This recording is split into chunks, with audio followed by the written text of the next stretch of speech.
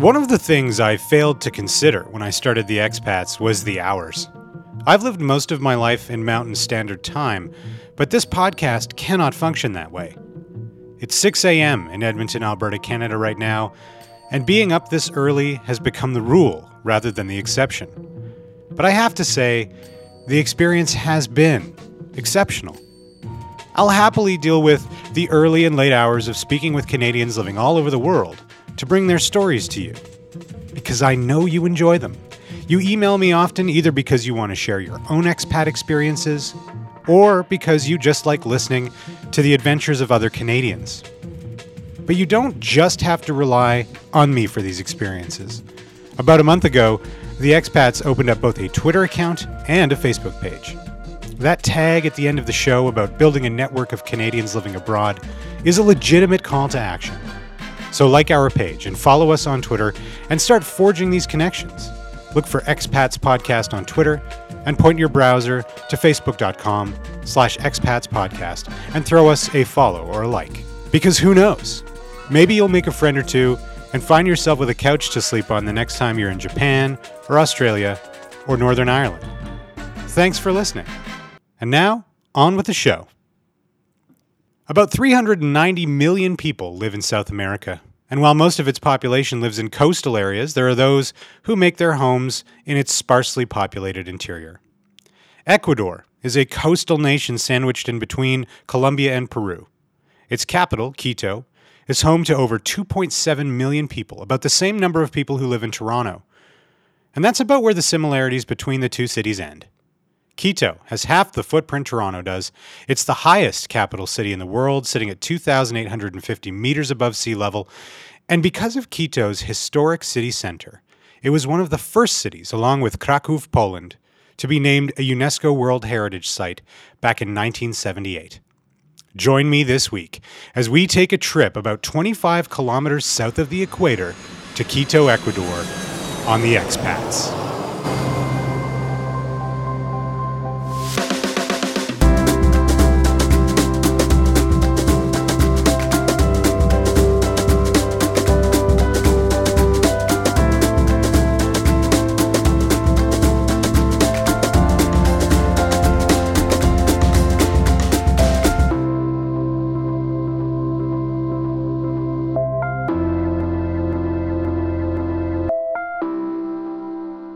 Welcome to the Expats. I'm your host, Adam Rosenhart, based out of Edmonton, Alberta, Canada. Graham Smith, like so many Canadians living abroad, has that entrepreneurial spirit. It's what led him to a master's program at the University of Calgary, what brought him to Quito in the first place, and what compelled him to buy a company there. So originally, I came here to. So there's a environmental master's program out of the University of Calgary, and they held the program here in Ecuador, out of the Latin American Energy Organization. It's kind of where it was headquartered out of. So I spent almost 2 years in that program, and then decided to stay because I also have family here. My father is here as well, and he's a geologist, and we decided that we would kind of take a dive and do something a little bit adventurous, and there was some pretty good market opportunities for the types of consulting services that we could provide. So we landed up opening a business here. And was it hard to establish a company there, or were there different hoops that you would have had to jump through in Ecuador compared to Canada? So the company we had actually bought a company that was owned by another Canadian company that was leaving the country. So I guess the initial barriers, if you will, were related to making contacts, and it takes quite a while, particularly within government, to kind of establish those contacts. So how long have you been living in Ecuador? Been 13 years. Oh, wow. Okay. When you initially made the decision to go over there, was it a tough one, or was it pretty straightforward for you? It wasn't it wasn't difficult initially because I was just coming to do my master's. The decision to stay was a little bit tougher, but in the long run, I also landed up meeting someone here, and I landed up marrying her. So that made things that made the decision a little bit easier. It was. It wouldn't have been fair at the time to move her away right away. So I think it was the best decision that I could have made. Is there anything that you miss about Canada? Stuff that you think about over the last 13 years that you wish you could experience where you are? Yeah, I mean it's on a bunch of different levels. Now that I have 3 kids, you obviously miss the safety and security that you have in Canada, and that I think a lot of people really take for granted when you have neighborhoods and cities and all the kids go out in the street and play together and stuff, which is how I grew up.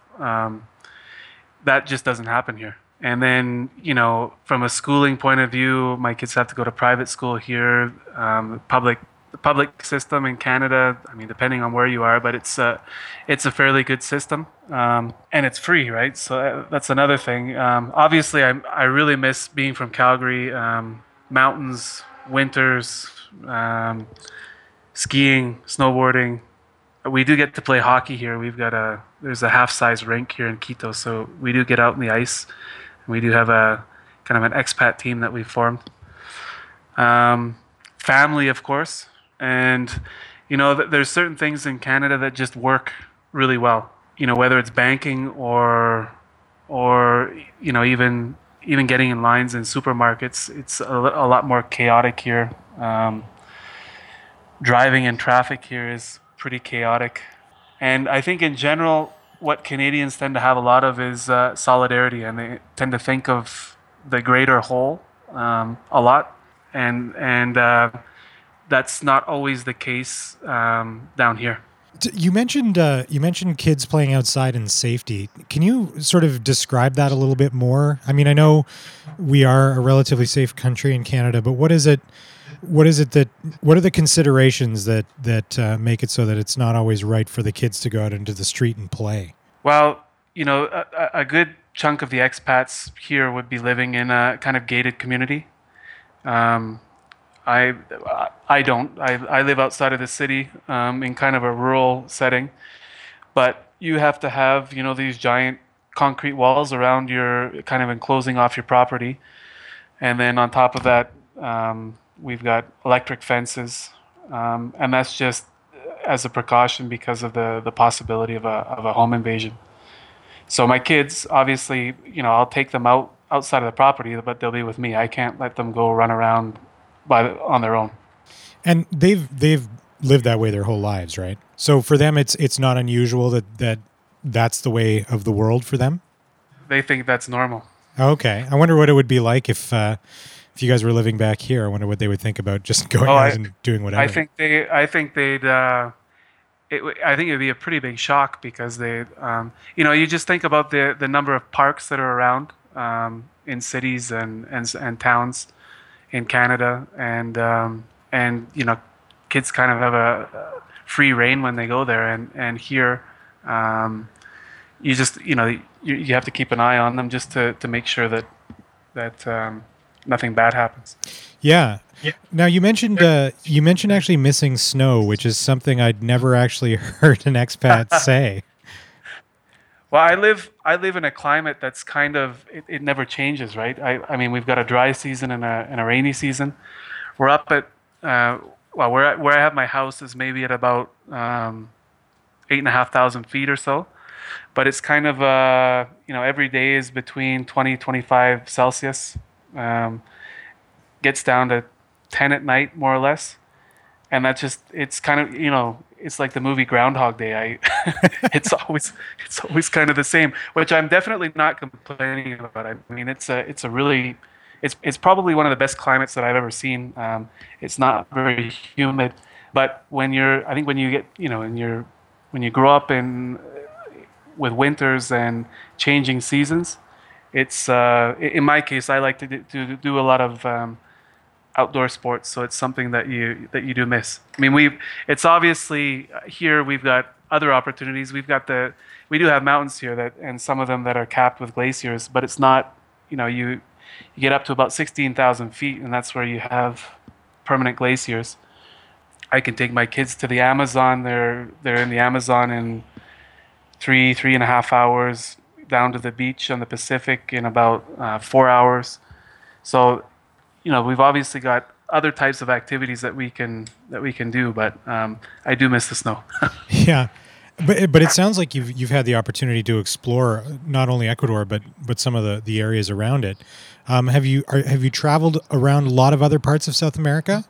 I've traveled to Brazil, Bolivia, Peru, Colombia, through Central America and some of the Caribbean. But we've also had projects in both Bolivia and Colombia as well. You've been there a while. You've established your family down there. Have you given much thought at all to ever moving back to Canada, or does it feel like Ecuador is probably the place for you guys to stay? I think we've talked about going back to Canada. It could be Canada, or it could be the U.S. or Europe as well. But probably within 5 years. We kind of want our kids to, before they actually get into university, get into the rhythm of things in a school, in one of those, most likely Canada, just so that they're ready for, full English in university and everything. Oh, so this is more, or maybe partly because you want to prepare the kids for post-secondary. Right. Do you have any advice to people who are thinking about, maybe spending some time living abroad? Are there any tips that you would give people thinking about that? Patience. That's the number one.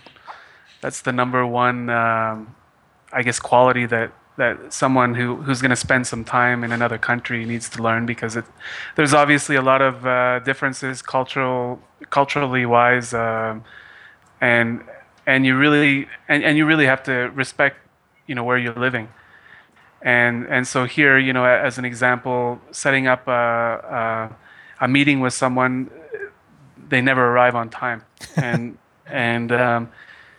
as a Canadian, you kind of take that as a certain level of disrespect, and it's not. That's just how things work. So I've definitely garnered a lot of patience over the last 13 years, because I wasn't patient to begin with.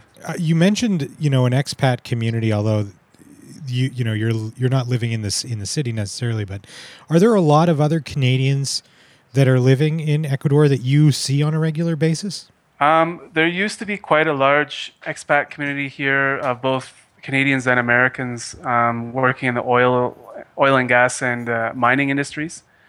That's really shrunk in the last 5 years. So I do have some expat friends, but most of the people that I socialize with are Ecuadorians. I guess it's been. I consider myself very lucky, and I've, in 13 years, I've definitely etched out a pretty unique skill set, which will, if I wanted to go somewhere else to work, I'm not very concerned about finding employment, especially if it's something that's focused on the Latin American region. So, I think some people are worried that if they spend too much time, that they'll kind of fall out of the job market when they go back. Yeah. And I think one of the things that I've seen is that there's not many people, in my case, with the same type of skill set that I have. So it's pretty marketable. Just from being having an international experience. Yeah, and understanding, in the work that I do, I have to understand a lot of the legal system, obviously language, obviously cultural differences. You learn all of that, and so it's something that if I were to look for another job, it's something I could definitely sell myself with. I'll have to come for a visit one of these days. For sure. You may not know this, but at the end of most of the interviews I do, I actually do ask the expats I'm speaking to if I could come visit them one day. And just as Graham has demonstrated this time around, every single one of them is generous with their time and willing to host world travelers as well, which is amazing. Thank you so much for listening to this episode of The Expats. If there are any expats you think I should be speaking with, have them email me at info@expatspodcast.ca or send me an email yourself, and let's continue building this global network of Canadians living abroad.